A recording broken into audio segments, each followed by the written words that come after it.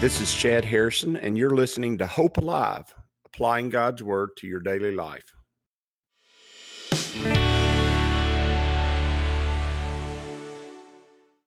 Hi, this is Chad Harrison, and I am the teaching pastor of Lake Community Church and have been serving as a pastor for 25 years.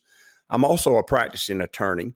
This podcast is designed to help you study God's Word and find God's will for your life. I pray in the name of Jesus right now that God would open up His Word to you and allow you to see Him and to know His will, that you might glorify Him and that you might walk in faith and power each and every day, especially today, in Jesus' name. We're in Psalm chapter 89. We're going to try to finish Psalm 89 today. Yeah, I know you're sitting there going, I can't believe you got through this long song in 2 mornings, but amazing things do go on, and we're going to move on through. We've made it all the way through verse 37, and there is 52 verses. So verse 38 through 52 is about the size of a normal psalm that we normally do. He says in Psalm 89 verse 38, he says, "But you have cast off and abhorred. You have been furious with your anointed. You have renounced the covenant of your servant." Now, what he's talking about is he went through about how the sons of David had turned and had not walked in the ways that he walked in, and Solomon's sons had not done the things that they should have done, and that passage was about discipline. And he says, "You have renounced the covenant of your servant. You have profaned his crown by casting it to the ground." And oftentimes, God, this is a little bit of hyperbole in the sense of that's the way that we feel when God is disciplining us. And I'm going to go back into it again this morning. God disciplining us is out of love. In fact, the Bible tells us those whom the Father loves, He does discipline, or He does chastise. And that means to punish. And that has it connotes or has a connotation of physical punishment. And when that is going on, when we're being chastised by our earthly father, or when we're being chastised by our boss, or when we're being chastised by someone in authority over us, or more importantly, when we're being chastised by God, it seems like that they are furious with us. It seems like that they're angry with us. It seems like the relationship that we had before is totally broken. But the truth is that's not what's going on. What's happening is that God is teaching us. He is directing us. He's training us in His ways. And God understands that you don't know His ways. And He understands that you don't walk in His ways.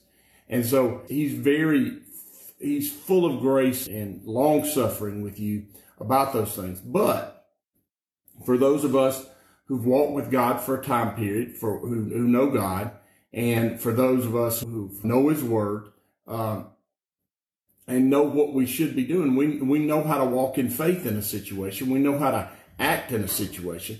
For those of us like that who do not do it, who choose our own way, choose our own path, choose to do it because of our own selfish desires or for whatever reason, that has to be disciplined by God. I've said it maybe even last week. Discipline, God, physical spanking or something like that by a parent should only be done for direct disobedience or for disrespect, not respecting your position. It's just those two things and those two things alone. Why? Because everything else should be correcting, should be showing a child how they should do something, showing a child what they should do. I see so many times people get angry when a child knocks over a cup on the table or does something that a child's going to do, break something in the house because they bumped into it. Those things are not things to be angry about. And you say they broke something that was very important, or they broke something that now we're going to have to pay for. You know what? Physical things are physical things and they pass away, but the personhood of the child is more important. And if you're going to have children, you just understand that there's going to be some holes in the walls, there's going to be some paint spilled on something, or there's just going to be a mess somewhere all the time. And the younger they are, the more the mess that they're going to get into. And that's just the way life is for a while. And that's because those little bitty humans don't know what causes things and doesn't know the purpose of those things. But once we enter into a time of maturity, once God has led us through times of faith and walking with Him, once He's taught us how to react in certain situations and how we should be in those situations, He expects us to remember the character that He placed in us, to remember the nature that He's given us, and He expects us to walk in. And I don't think that's God being too overbearing when He expects us to walk in the things that He has shown us and revealed to us. In fact, I think that's pretty legitimate. And if we know what we should be doing, but because of some reason of our own that we're not doing that, then you can expect God to discipline you for that. That's direct disobedience to God. If He's told us to act a certain way in a certain situation, and He's taught us that over the years, He's taught us to trust Him in it, and we don't, well, shouldn't there be some expectation that God's going to discipline us in that? Yeah. And in that discipline, you feel like, well, you've lost your covenant, or you've lost. A lot of times the word used here is your anointing. That's not true. Just because you're being disciplined in the area doesn't mean you've lost your anointing. In fact, the Bible says the gift and call of God are irrevocable, which means His gifts to you with faith and all the spiritual gifts that He's given you and all the gifts that He's given you in this world, they're irrevocable. And His call on your life is irrevocable, which means that when He says those He calls, He justifies. Well, once God makes that call, it doesn't get revoked. Romans tells us that. Those He calls, He justifies. Well, the gift and the call of God, the anointing of God, is irrevocable. He says, you have broken down all His hedges, meaning God's removed a lot of the protection that they had because of their actions. You've brought His stronghold to ruin, which means what you thought was something that you could place your trust in, that we should never place our trust in the gift of God. We should place our trust in God and allow the gift to be the blessing. And once God has moved in our lives and made things possible for us, we don't place our trust in the work of His hand. We place our trust in Him. He says, all who pass by the way plunder Him. He is a reproach to his neighbor. You have exalted the right hand of his adversaries. Notice this is just a bunch of whining. And it's a bunch of whining because they acted outside of his will. They knew His commandments, they knew His precepts, and they've lived outside of. He says, you have also turned back the edge of His sword, meaning you've taken away His power to defend Himself, His power and His strength. He says, you have made all His enemies rejoice. You have also turned back the edge of His sword and have not sustained Him in the battle. You have made His glory cease and cast Him and thrown down to the ground. The days of His youth you have shortened and you have covered Him with shame. And that happens. Now, you can also take this whole passage, which I think is really neat. You can take all of 38 through 45 and you can attribute it to Christ and God placing the sin of the world on. And let me read it that way so that you can see the layered nature of this psalm and the ability to both see one thing or the other.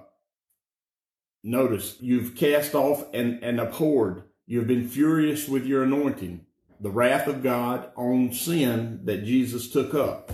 You have renounced the covenant of your servant, meaning there's only judgment there. You have profaned His crown by casting it to the ground. You've taken away His glory, and He did. You've broken down all His hedges, meaning all the protection that Jesus walked in was broken down. You've brought His stronghold to ruin. All who pass by His way plunder Him. They stole His garments. He is a reproach to his neighbor. He's been beaten and shattered. You have exalted the right hand of his adversary, meaning you've given the power to the Sanhedrin and to the Pharisees. You have made all of his enemies rejoice. You have also turned back the edge of his sword, meaning you've taken away the power of his word because you've turned your back on him. He says, you have also, and you have sustained him and have not sustained him in the battle. You have made his glory cease, meaning made him sin, complete sin, no glory in that. He says, you've made his glory cease and cast his throne down to the ground. The days of his youth you have shortened, and you have covered him with shame. That can be used as an allusion toward Jesus when God turned his back on him and placed the sin of the whole world on him. Now, going back to just dealing with us as individual believers, verse 46, how long, Lord, will you hide yourself forever? Will your wrath burn like fire? Remember how short my time is. For what futility you have created all the children of men. Notice he's saying, I don't want to be in the midst of your anger. I don't want to be in the midst of your discipline. My life is too short. I want to walk back in the way I was before. He says, what man can live and not see death? Can he deliver his life from the power of the grave? And obviously, the answer is no. Death is coming for us all. He said, Lord, where are your former loving kindness? That's not easy to say.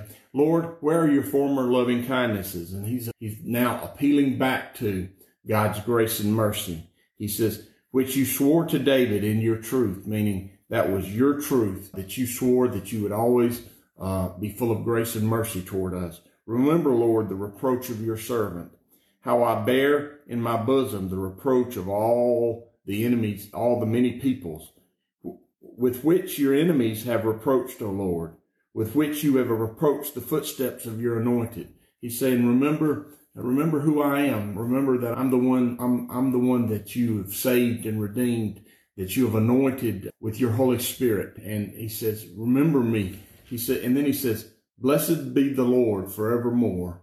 Amen and amen. So many times when we go through the book of Psalms, you're dealing with the emotion of life. And our soul is the two New Testament words for our soul, cardia, which speaks to our passions. It's the emotional part of who we are. And then the other word for soul in the New Testament which is our mind. So you have our passion, our emotions, and then you have our intellect and our thoughts and how we reason things out. And those two aspects of our being need to worship God and need to connect with God. And as we go through life, the book of Psalms, although for me it's never been just really one of my favorite places to go, it does connect intimately and deeply with our emotions, with our passions, and it touches those things and allows us to understand how to deal with our emotions and our passions as we come and deal with God. And oftentimes our emotions and our passion can get in the way of us knowing and walking and experiencing God's will to its fullest.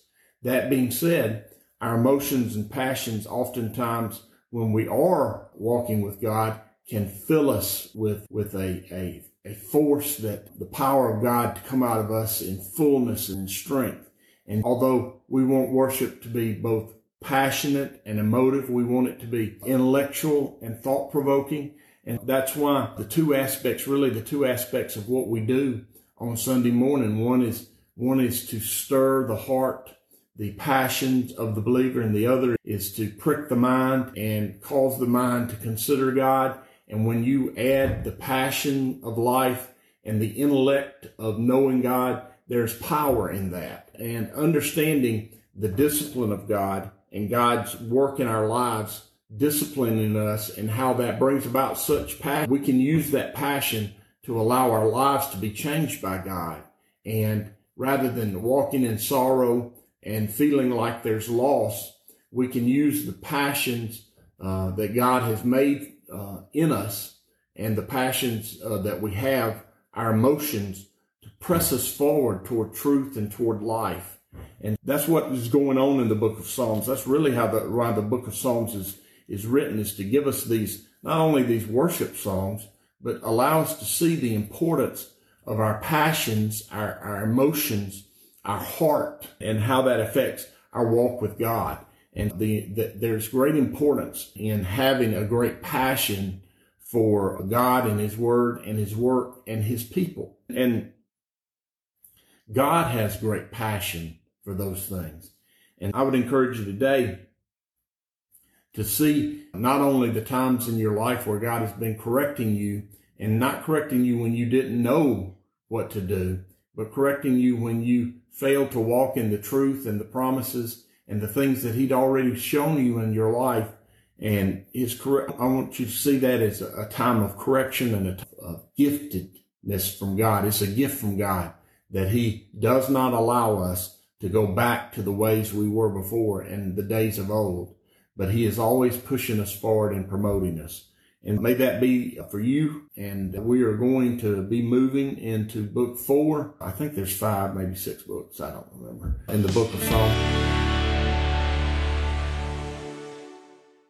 As you go today, I pray that the Lord will bless you and keep you, that he'll make his face to shine upon you, and that he will give you hope and peace today in Jesus' name.